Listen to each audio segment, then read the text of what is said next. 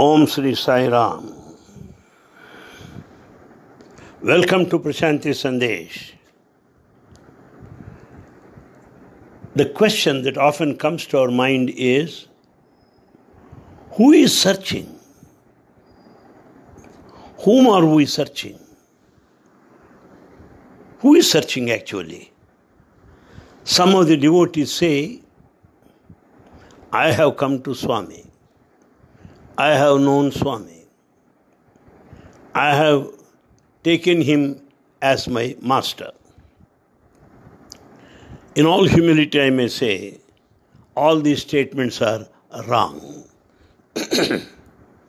You have not chosen your master. You cannot choose your master also. Why? Because you are not that aware. You are not that conscious, that intelligent as to select your divine master. So forget about it. That I have chosen my master. I wanted him to be my teacher. That's all wrong. In fact, Swami is searching for us. Swami is in constant search of his devotees. That made him say that you are here because of me. No one could come here unless I will. I wanted you to be here. Therefore, it is totally false to say that I am in search of a master. No, your master is in search of you. He is in search of a true devotee.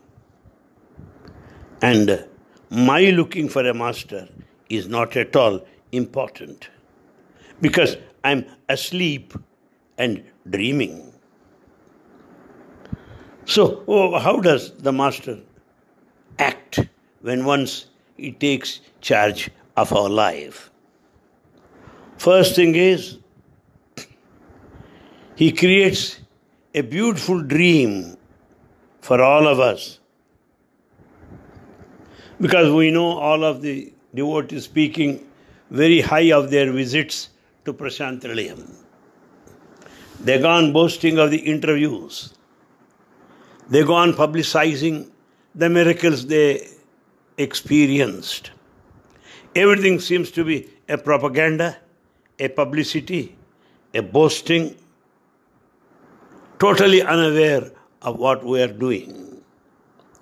Actually speaking, this is all a dream created by our Divine Master. We also have experienced all that we have had earlier are not repeating later in the second stage. In the first stage of our visit to Prashant Nilayam, in the first stage of our coming closer to Bhagavan, life is full of miracles. Every day is a miracle. We have lots and lots of things to say and share. And slowly he takes it out. The dream is taken out. And the second stage comes when such sequence of miracles won't happen. Then we get a question, where is the path? What is the path? Where is the path? What is the path? To the divinity. To reach him. To earn his grace. Because having had that all the experiences before, in the second stage when we are no longer experiencing, we want to know the correct path. To go back to the former stage of experience. And to have those miracles once again. So we ask, what is the path? What is the way to please Swami? To please our Divine Master? Then the Master will tell us, there is no path. There is no goal. Why? Path means distance. Goal means time. Path and goal need time and space. When you say this is the path, it means you have limited him. Space is limited.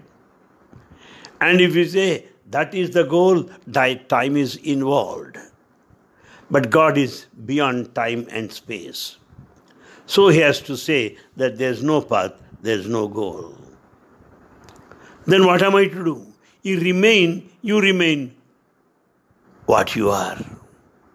You remain as you are. With total relaxation, with no tension at all. That is realization.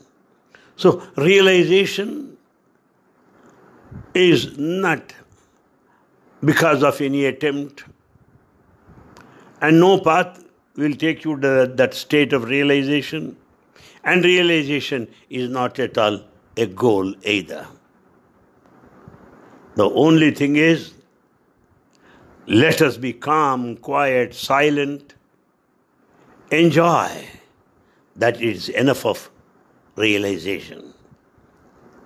Then comes the third step. There how Divine Master takes charge of our lives. In the third step, what happens? He will see that you are awake. You will not lie in slumber and sleep any longer. He will see to it that you will all wake up.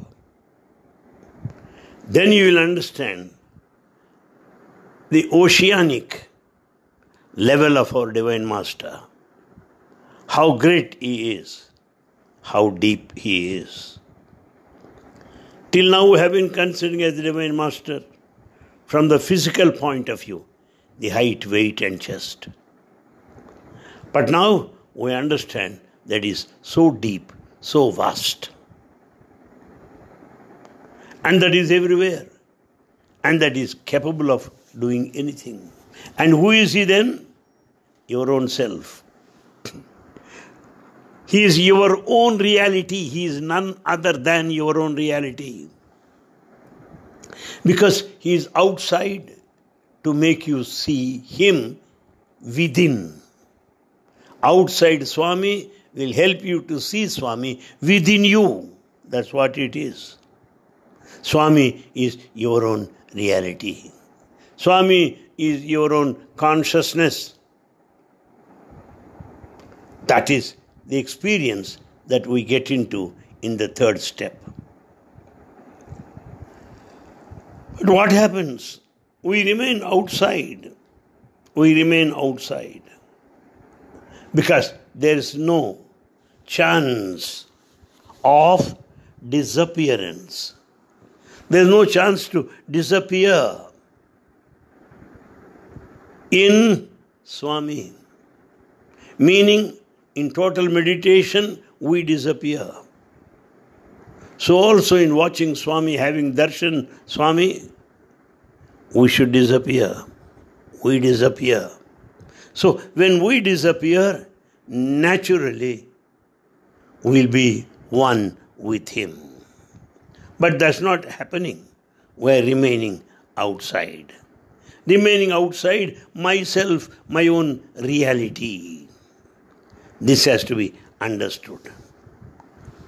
And the next step is this. I realize that I am spark of the divine. That Swami is in me.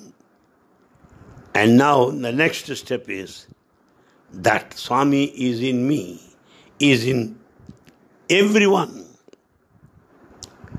As a reality, as consciousness. It only means as consciousness we are one and the same. As a reality we are all one and the same. But how do we consider that we are separate from each other? It is only because we are in sleep. We are in fast sleep. Therefore we consider ourselves separate from each other. But when once we are awake, we'll understand that we are all one. There's total unity. Everything is a whole, everything is total. That we'll get the feeling later. And the next step is this. We are eager. We are eager to be with Him, to be in Him. This is what Swami calls it, constant integrated awareness. Constant integrated awareness meant contemplation of ourselves, being one with Him, not as a separate entity. We meet, I as an ego, meet Swami, the self within, the reality within, melt in Him, in His presence, and merge in Him. So, meet, melt, and merge are the three steps that happen in this process when once we are awake to our consciousness. To give an example, the river is restless. The river goes on flowing continuously on and on until it merges into the mighty ocean. The river is sleepless. It is restless. It travels until it merges into the ocean. Same thing is applicable to our lives. River will never get tired and it will never go back. No river turns back. Impossible. In existence, nothing goes back. Nothing is backward. The whole existence marches forward. And in this forward march, there are so many risks, threats involved. But yet, the ultimate should happen, the merger of the river into the ocean. Likewise, we individuals may try to remain separate. No, that is the cause for all our misery, our troubles. When once we consider that we are all one, the whole thing is nothing but consciousness, divinity, the reality, what happens? There will be no fear at all. You will be fearless because you have merged, melted in Him. That is total disappearance of the individual as an ego, as an individual personality. But the question arises, what will happen to me? When once I merge into the divine, what will happen to me? My friend, rebirth or resurrection happens. Till now, you are considering as a single individual. When once you enjoy the consciousness, get merged into consciousness, you will know that you have a new life thereafter. That is resurrection, or what you call the rebirth. All these things Swami introduces, all these aspects, and takes us along these steps until we merge in Him. Therefore, how true it is when He said, "You are not in search of me, I am in search of you." And very mysterious thing is this. As I merge into that consciousness, the eternal reality, then what happens? I am God. I am that consciousness. I am the truth. I am that reality. That will be the state. I am not an individual here. I am universal. I am cosmic. Yes, I am not simply an individual here, separate from the rest of the creation. No, I am cosmic. The whole universe is full of awareness, full of consciousness. That will be the state when once we disappear as individuals or separate entities. To such a qualified person, to such a seeker. For such a person, Swami has been searching all along. Then what happens is, when river merges into the ocean, there is no river separate.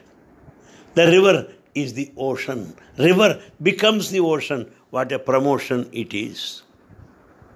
A limited river that flows in the narrow direction, now attains the state of an ocean altogether.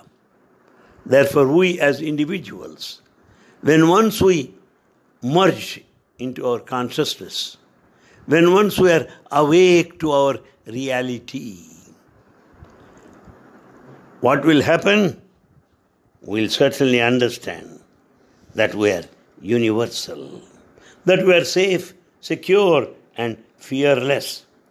Just as the river is promoted to the stature of an ocean, we are promoted to the stage of being universal, cosmic. Just as a child, a month's baby, is safe in the womb of the mother, enjoying all the warmth and nourishment. Similarly, all the warmth and nourishment is given to us when once we have this universal approach and universal experience. Therefore, we should remember that life takes us to higher realms of experience, to greater heights of excellence. Sai Ram.